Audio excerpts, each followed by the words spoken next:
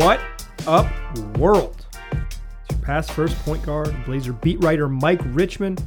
Listen to another episode of Locked On Blazers, part of the Locked On Podcast Network, available wherever you get podcasts.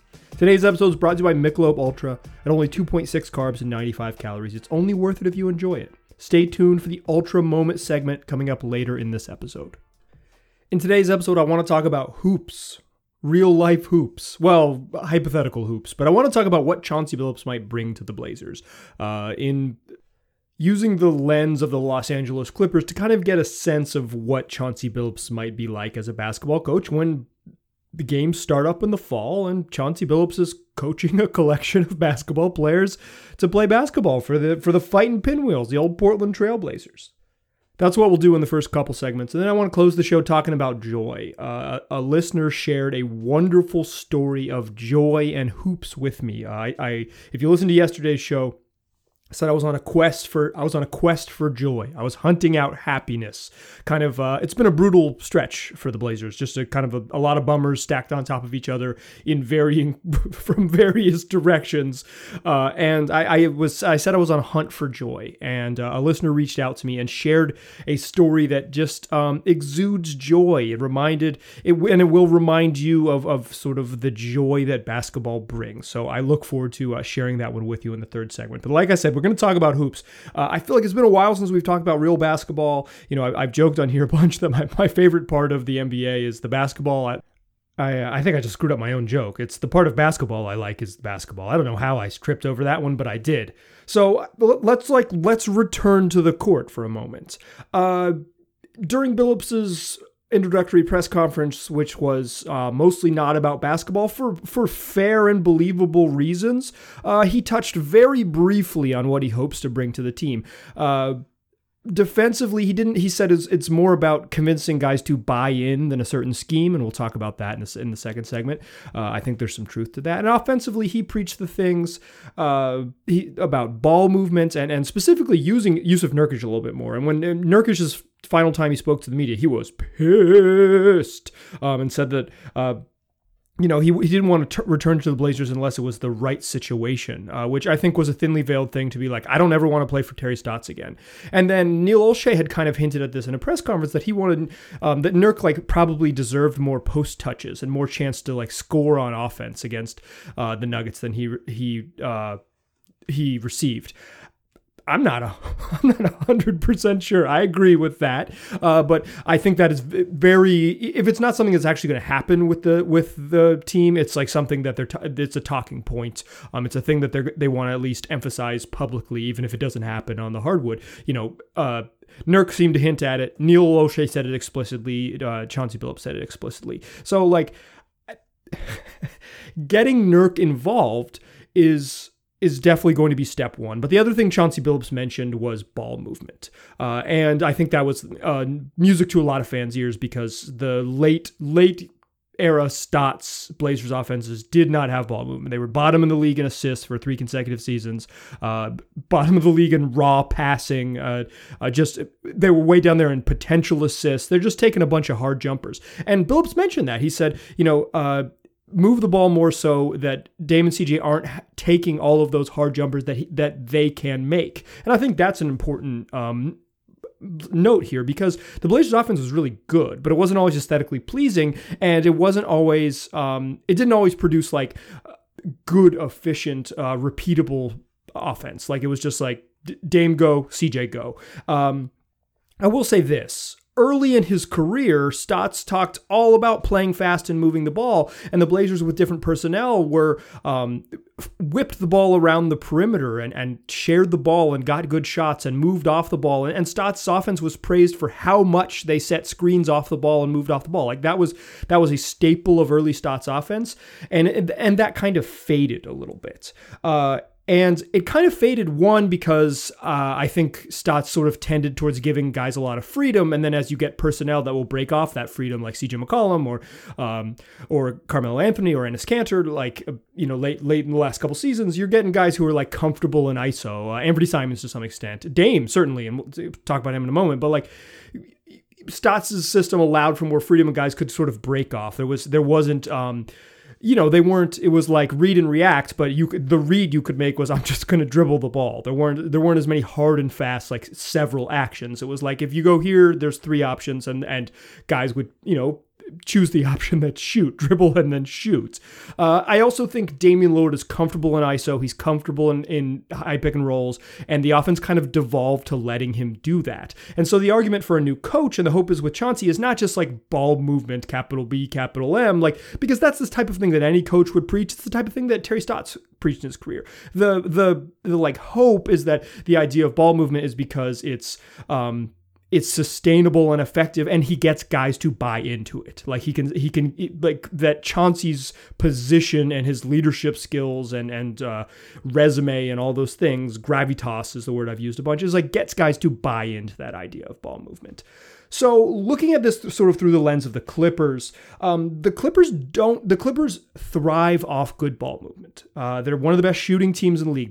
They don't take as many threes, but they make the most threes in the league. They're an all-time great shooting team in terms of shooting percentage. Everyone in the league shoots more than in the past, so comparing them to past seasons doesn't really make sense.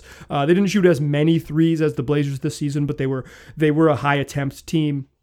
Super high efficiency, and they did it without a bunch of like rim pressure type downhill attackers. They don't have that sort of like, they have 2 guys who can bend and break a defense in Kawhi and Paul George, but they don't have like neither of those dudes are like true slashers all the way to the rim. Paul George played more off the ball as sort of like as like a shooter coming off screens this year than he had in the past, even though he complained specifically about that. And then he sort of bought into that more with Ty Lue. It's almost like the same system with a different voice can help. This is the argument for a new coach, right? But the Clippers, what they did do was their offense was predicated on attacking ball movement. So it was find the mismatch, attack, force help, find the corner, swing. Like it was not predicated on a lot of dribble drives. That's basically like the ball was the thing that bent the defense as the ball moved. That is a thing that if the Blazers replicate here, they're just going to be even better. I don't know that their like offensive ranking will be any better. They were the second best offense in the league this year. And after they got Norm, they were the best offense in the league, right? Like they're like relative to their competition, they won't be better, but in terms of like a sustainable quality offense, if they were to move the ball more, I think it's undeniable they would be harder to guard. Like, I think that's just true because there's just more stuff. You're forcing guys in more, in more actions. And if the team looks similar with Dame and CJ back on it next season, like then you still have 2 dudes who can go score when things get dicey late. Not dissimilar from the Clippers. In the playoffs, I thought and I will say this, I think playoff basketball is kind of like, it's the best test of coaching, but it's also not like, it's an imperfect study because the playoff basketball is very different from regular season basketball. Like they're different things. Like in the playoffs, teams like tend to play smaller. There's less times with traditional centers unless you're like a true star, tighter rotation. So it's like your good players are really going to play. And there's so much familiarity with the teams that like you end up running less stuff. You just like, you can't run your pet actions because everyone knows your pet actions. I watched Clippers Suns right before I recorded this. And there was a moment where the Suns came down and called their play, and Terrence Mann tapped his elbow. Says they're running this elbow action. Of course, the Clippers knew it right away. He communicated to his teammates. The Suns just didn't get into anything. They ran their action. It was just basically like, they fought around the first screen. Okay, they saw the dribble handoff. Okay, we're in isolation. Here we go. Let's just screw it. Didn't work. Let's run a high pick and roll. Like. So watching, comparing sort of like what did the Clippers do in the playoffs and how this will work doesn't exactly fit. Also, judging an assistant coach by what the head coach they work for does, it's not like exactly the same. For instance, like Ty Lue's willingness to adjust is not proof that Chauncey Billups will have a willingness to adjust, but it probably gets you like in the ballpark of of the sort of the school of thought that Chauncey is in. It's not 1-to-1. See Nate Bjorkgren and Nick Nurse, right? And there's more to it than just sort of like ideas. Like your personnel has to fit your plan and all those things. But I think from watching what the Clippers did all year, and I watched a ton of Clippers games, and I've watched every single one of their playoff games, even if it's an imperfect study, over the last 6 weeks, and like their ball movement and their hunting. Okay, we know where the help is going to come from. Let's exploit that help and find a shooter behind that. If that gets introduced to the Blazers, that is an upgrade on offense. It's hard to say if like Billups will bring exactly that, but if we're looking at this through the lens of the Clippers for this exercise, like if that level of the ball being the thing that breaks down defenses as opposed to the dribble being, like the pass being the thing that breaks down defense as opposed to the dribble, that helps the Blazers a lot because they don't have a lot of off the dribble juice, but if they had guys who would trust the pass, they have enough shooters to as currently constructed to be really dangerous with that passing. Chauncey Billups mentioned using Yusuf Nurkic as a passer and getting Dame and CJ off the ball, all things other Blazers have. That is a buy-in thing, right? Like the Blazers brought in Evan Turner to get Dame and CJ off the ball, and Terry could never figure it out, and Dame was never comfortable with it. They brought in Mario Hezonja. That was just a bad idea because he's not even as good as Evan Turner. But again, like Dame wasn't comfortable with it, and Terry couldn't figure it out. I think like it's too early to know if this is lip service or not, but like I think like looking at the Clippers and thinking about how that could work makes more sense than saying like, oh, there's definitely going to be more ball movement. There's definitely going to be Dame and CJ off the ball, and there's definitely going to be Nurk as like the fulcrum and focal point of like a passing attack. Those are ideas. We'll wait and see. Those are really good ideas that would help, but like just if you think about it from the lens of the Clippers, if the Blazers have a similar offensive approach to what the Los Angeles Clippers did, they're a fantastic offense. Undeniable. Speaking of that Clippers and Suns game, the Phoenix Suns headed to the NBA Finals. And when that game ended, it was a blowout at the end. It was garbage time in the final minutes. And so the television broadcast spent a lot of time on the Suns bench. And what I saw on the Suns bench was Monty Williams could not be a more deserving coach in the league after. He's just a great dude, and he's been through a lot of personal tragedy and just a wonderful guy. And that's why I'm giving Monty Williams the ultra moment of the week. I'm rewarding him he's my pick for the ultra moment of the week was watching Monty Williams celebrate a trip to the NBA Finals. And you say, but Mike, Monty Williams is his son. No, but Monty Williams is a former Blazer, assistant coach for the Blazers from 2005 to 2010 on Nate McMillan's staff, who he could meet in the finals. Also on that Suns staff, Mark Bryant, former Blazer great. So a lot of Portland connections on that Suns staff. So the moment of watching the Suns bench celebrate that trip to the NBA Finals was a moment of just pure joy and happiness. And it was a reminder for, is long suffering the right word, but like for Blazer fans that trip, if they could get back there, if they could break through like the Suns who missed the playoffs for 10 years before getting to the NBA Finals, it is just so purely sweet. It is truly just joy at its highest level. And Michelob wants you to know that it's only worth it if you enjoy it. At only 2.6 carbs and 95 calories, there's more to enjoy. Joy creates success, and enjoyment isn't the end game, it's the whole game.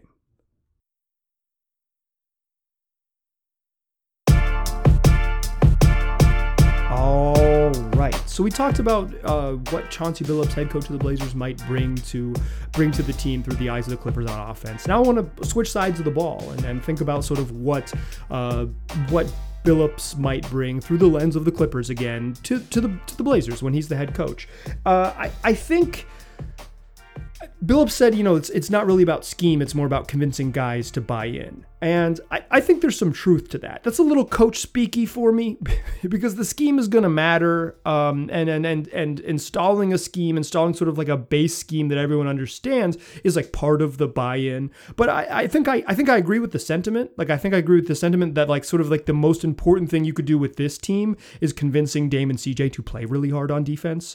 They're not going to be good defenders, but there are times, particularly Dame, and that's part of sort of the offensive load stuff. If they could figure out a way to lower his offensive load, they could ask more of him on defense. He was really bad on defense this year. Like, he was by some measurements, one of the 5 worst defenders in the NBA. He's also one of the 5 best offensive players in the league, which is how he ended up being like a top 10 talent.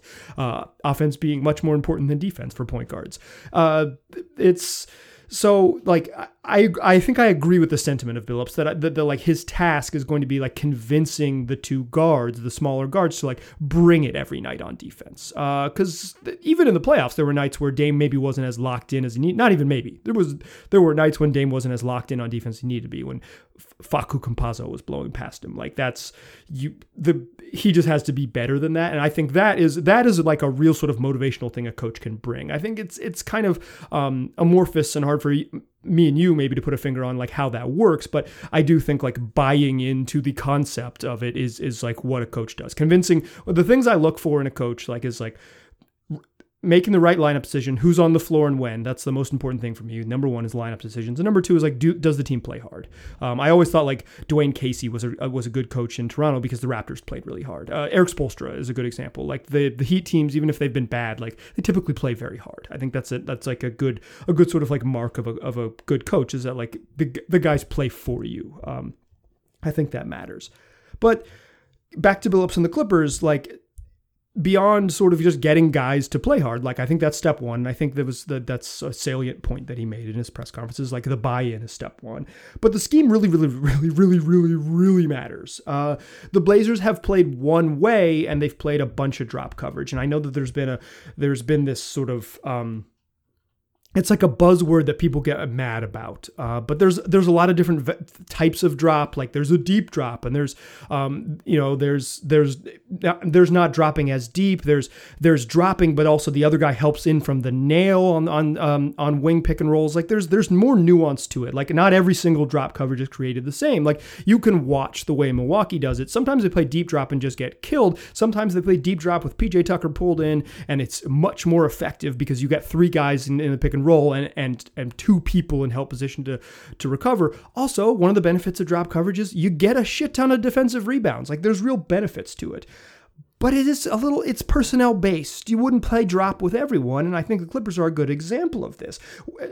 Tonight, in Game 6 of their series against the Suns, like when DeMarcus Cousins was in the game, they typically played drop coverage because asking DeMarcus Cousins to get way out on the floor and chase guys around would not be a good use of him in personnel.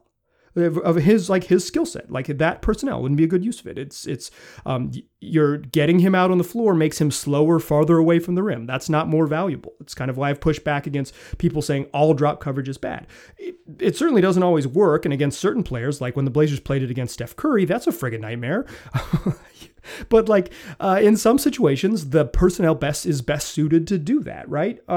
So when they had a traditional center in the game, the Clippers played in drop. Cool. I like that.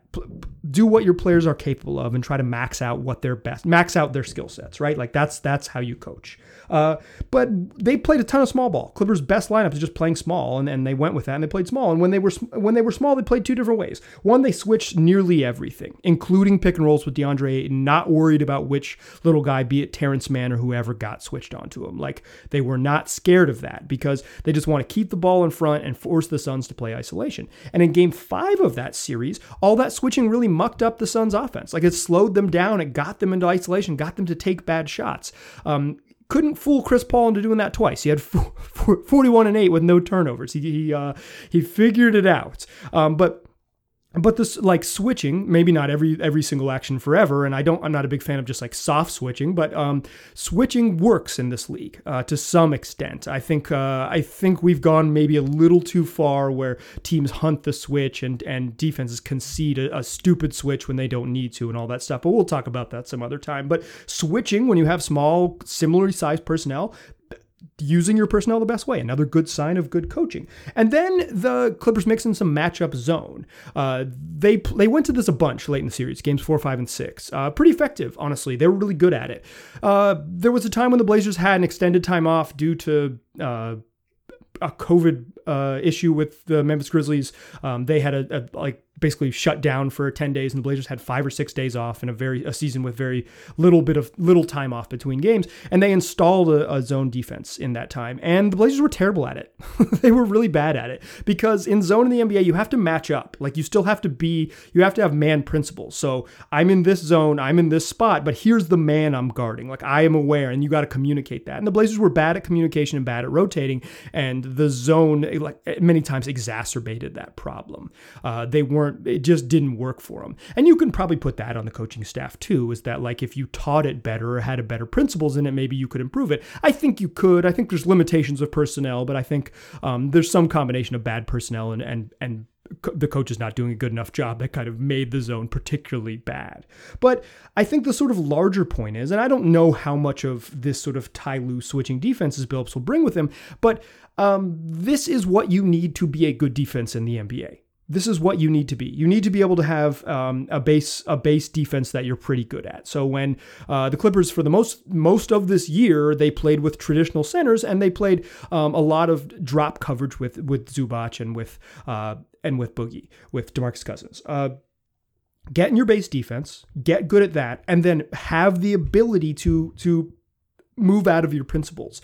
In the Jazz series, the Clippers played probably 4 different defenses in Game 6, like straight switch, straight trapping on Donovan Mitchell, switch, and then a late trap where they kind of just relied on Patrick Beverley's like good sense of timing to go trap after they switch. And then Donovan Mitchell says, okay, I got the switch I like. Then you send the double team late to kind of keep Utah off balance and keep them up and like keep them not sort of knowing when that's going to come, so you can't sort of time the way you attack double teams. Like they ran a bunch of different defenses. And I think like the way to be a good defensive team is to be good at one type of defense and have the ability to play 2 or 3 others. Like that, the future of the NBA is going to be teams playing a ton of zone. I feel strongly about that, like a ton of zone. So you don't need to like have that be a thing you do all the time, but you probably need the ability to play drop. You need the ability to switch. You need the ability to double team hard on certain star players and then rotate behind that. Like you need all those looks.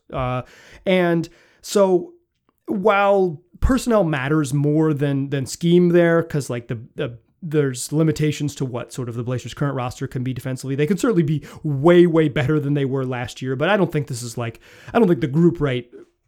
group they currently have could be like an elite defensive team. I think they could be like an average, league average defensive team. And I've said this a bunch, like if they're a league average defensive team and the best offensive team in the league, they're going to be freaking good. Like they're going to be really good. It's just that step from sort of like horrifically bad to like consistently league average is a big leap. But I think conceivably they could get there. It remains to be seen what the roster is going to look like. So we'll talk about that in 3 months. But if we're just assuming for right now that like the Blazers play, we're assuming a couple things. The Blazers play like the Clippers and they look exactly like they did last season. We're really deep in the hypotheticals, but I wanted to talk about basketball, and this is the basketball we have to talk about. So I think developing a good base, developing a good base defense, like, okay, we have Yusuf Nurkic, we're going to play mostly like a more aggressive drop. So it's not a deep drop, but he's going to drop on pick and rolls. We're going to fight over the top, and we're actually going to fight over the top. Like we really, instead of like kind of dying on screens and leaving Nurk in no man's land, like guards are really going to fight over screens hard and make it tough and play like a good version of drop defense. You can play drop defense in the regular season and be okay. Not against every single team every night, but against 70% of the league during the regular season. But if you build good defensive principles there, then you can build off of them to play other types of defense. And that's what you need. And that's what the Clippers had this year. And if you assume that what Chauncey did what the Clippers did with Chauncey on the roster, or on the staff rather, will be what he tries to implement with the Blazers, I think there's reason to believe this team could take a step forward on that end. There's reason to believe they could take a step forward on that end also because they were really, really bad already. So it stands to reason that they could improve just by virtue of like having a different year exist for them. So those are my thoughts on what Billups could bring to the table. These are just, I don't want to like, nothing is really set in stone. Like I said, like he barely talked about basketball in his first meeting with the press for obvious and fair reasons, like I said. And also like what a coach says at an opening press conference in June ahead of games and ahead of maybe like a relatively massive roster reconstruction over July and August. Like a lot's going to change by the time the games start up and regular season starts in the middle of October. We're a long way from there right now, 3.5 months. So we will dig in deeper once we know what it's going to look like. But I think this is sort of my outline of what I kind of think Billups could potentially bring to the table based on what we know right now. In the third segment, I want to talk about joy. I said earlier this week, amidst just talking about kind of negative stuff, or at least like serious non-basketball issues and things that were bummers, like Zach's injury and Damian Lillard's unhappiness. Like I said, I was hunting for joy, and a listener reached out to me and shared a ray of light in the darkness. So I want to share that with you in the third segment. But first, I want to tell you about RockAuto.com.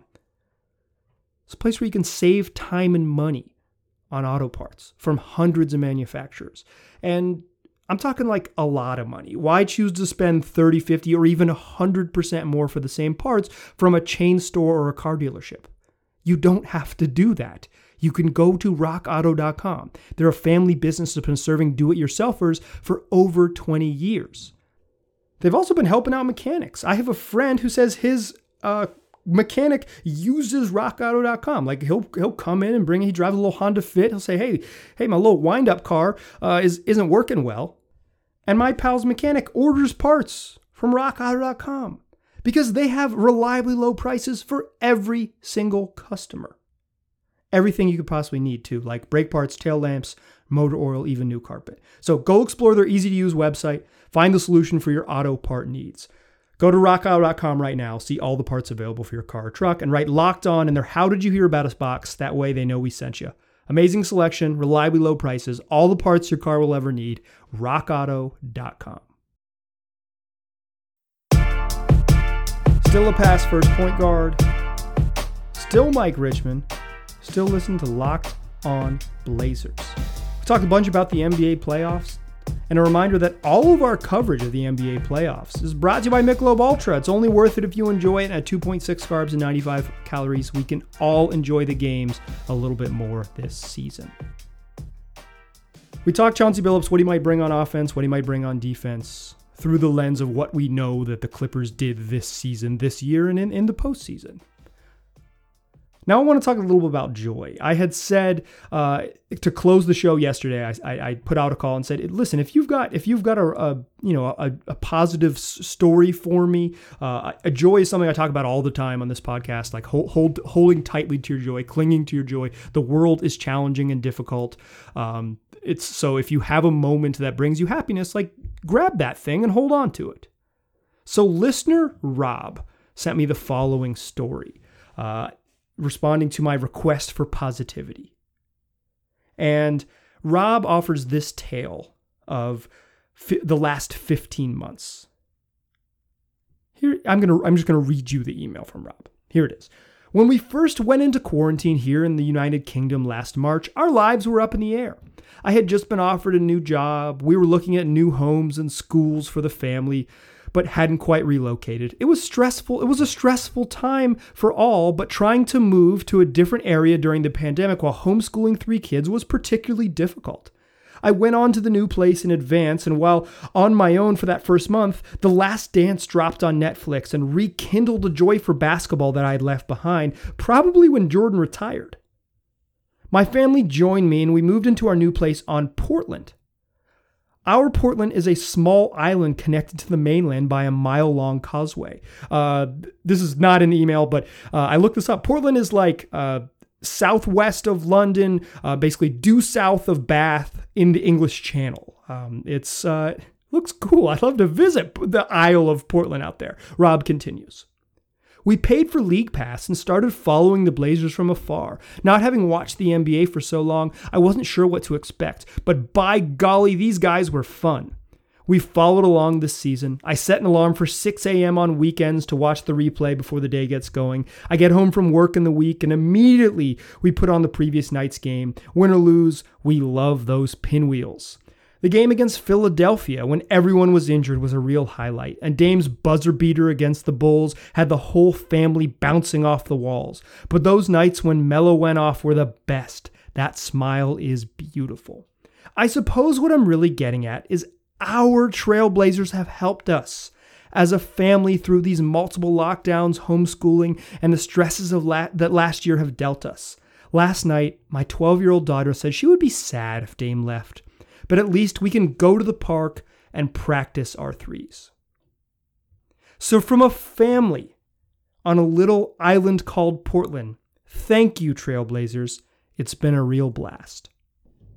Like, I love that. Rob, thank you so much for sharing that. I love that.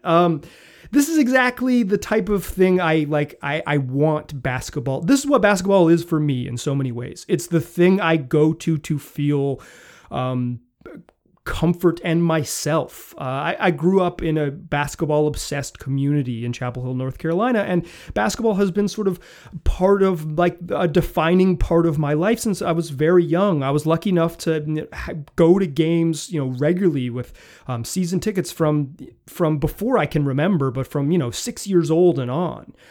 This is a close connection to a basketball team, I think is deeply important. And people have kind of teased me on here because I say I'm not a Blazers fan, and I'm not. I'm not. And I mean I'm not because I don't have a deep emotional connection. The wins and losses don't move me like they move a real fan. Like, I draw a line there. I know what it's like to be a fan of something, and I'm not a fan of this team in that same way. Some of it is proximity. Some of it is when you do it as a job, it kind of numbs you to the fandom and all those things. 5 years as a beat writer kind of just changes your relationship with the team and all those things. And I didn't grow up here, so it's not in my blood. But I know what it means to be a fan. I know what it means to have a family bond around hoops. And the joy that it brings when Marvin Williams grabs a rebound against Duke, or when Carmelo hits a game winner in Toronto. I know what it means. It might mean my moments are different from your moments, but I am so, it pleases me so much that there are people literally all over the world, I guess, even in a little island in the English Channel, south of Bath,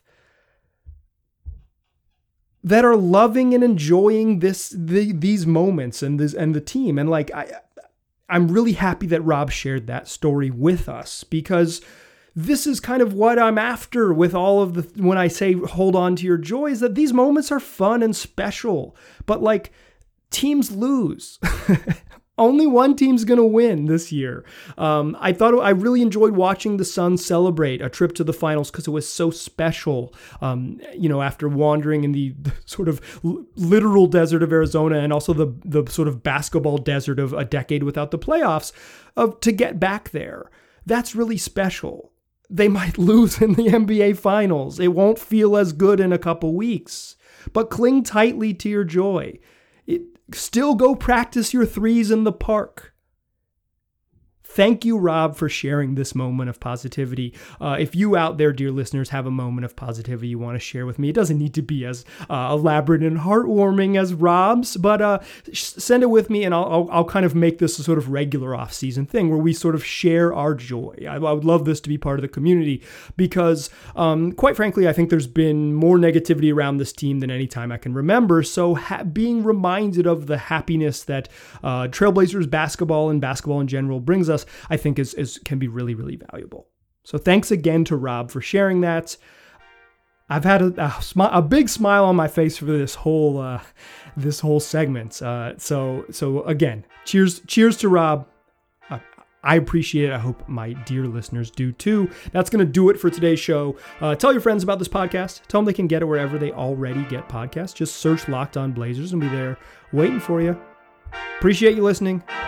Talk to you soon.